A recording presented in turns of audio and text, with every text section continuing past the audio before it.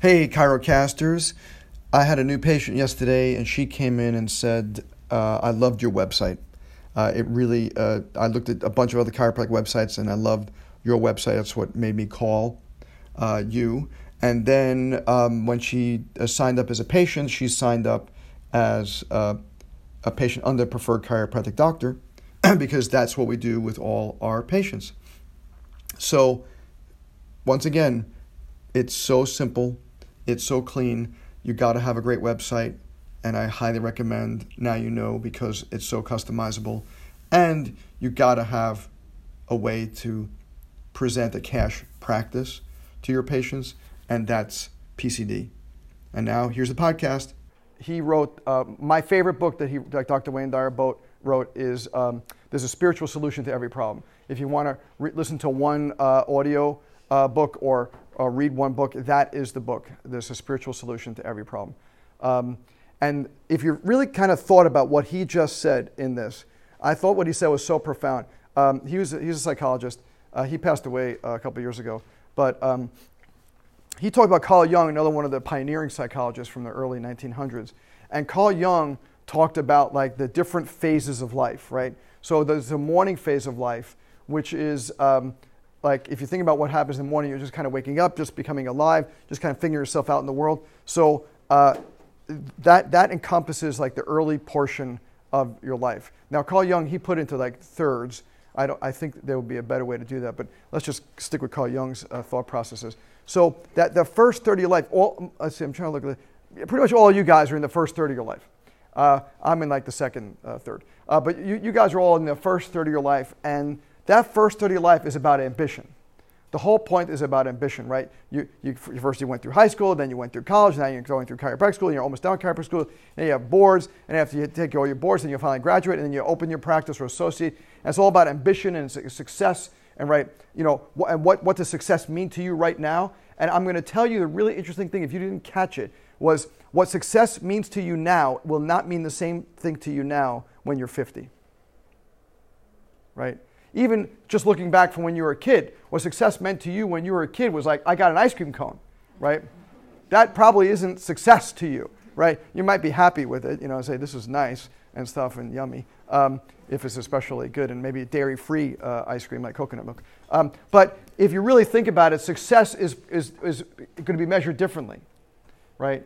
And so right now, you have to have this kind of drive in order to succeed in the early stages, because it takes a lot of work, it takes a lot of effort for you to put out that energy and the drive in order to do something, in order to create that, open up your office or offices or however you're going to do it. You need a lot of drive to get through boards and all this kind of stuff. So we totally get it, but the difference is, like looking back at, I'm 54 now, looking back, what's successful to you is not successful to me, right? So it's the afternoon of your life, right? The afternoon of my life, right now, I'm very much into what he said, which is meaning, right?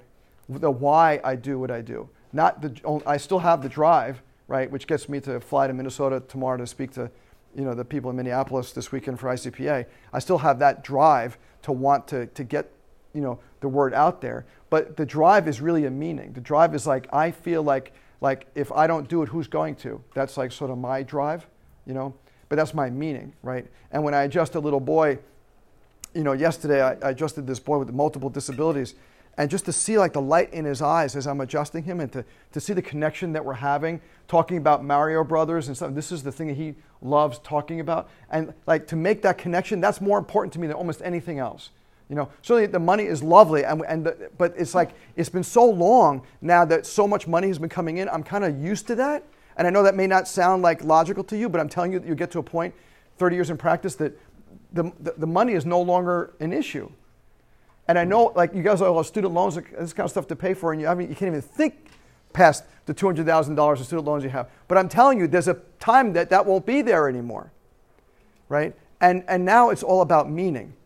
And then what he said, I thought was another two brilliant, you know, points that he brought up with one of his other teachers, which is Abraham Maslow, was he talked about the two most important things to get to this shift from, which is the movie The Shift, which is what this is based on, is to shift from the place of ambition to the place of meaning is the first step was to be independent of the good opinion of other people. You know, right now that plays a very large factor in what you're doing. You know, because when you're taking a national board Part 4, right, you have to impress that person enough to pass you, right? Because it's that you're in front of another person. It's not like, you know, filling out a Scantron. When you are trying to get a peak or an associate position or something like that, you need to impress that person, right? So it's all about that. The opinion of the other person is important at that moment because it depends on whether or not you're going to pass the boards or get hired for that particular position, you know, or whatever thing you're talking about.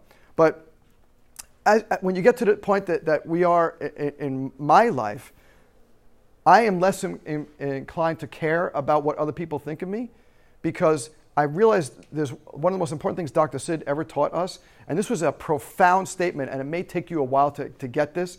It may take you years because it took me quite a number of months to figure this out. But he said something to the effect of, I care so much that I don't care at all. Do you understand that? I care so much that I don't care at all. I remember him first saying that in a Dynamic Essentials meeting, and I was like, I wrote that down, and I started because I said, that sounds really important, but I don't get what that means. And he kept on going, and I didn't want to like dwell on it.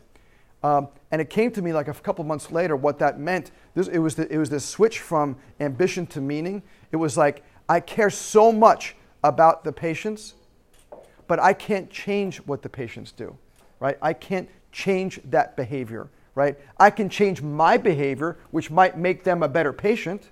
You understand the difference?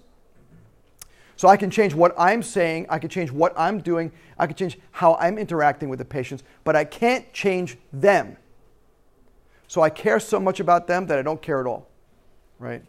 And by having that, the second thing that Maslow talked about, the detachment, that's the second critical piece, is being detached from results. Like if that patient stays for a lifetime and the patient stays for 2 visits, I would love everybody to stay for a lifetime. That would be lovely if every single person who ever went to a chiropractor stayed for their entire lives. That would be lovely, but it just doesn't happen in this world anymore, or yet, I should say.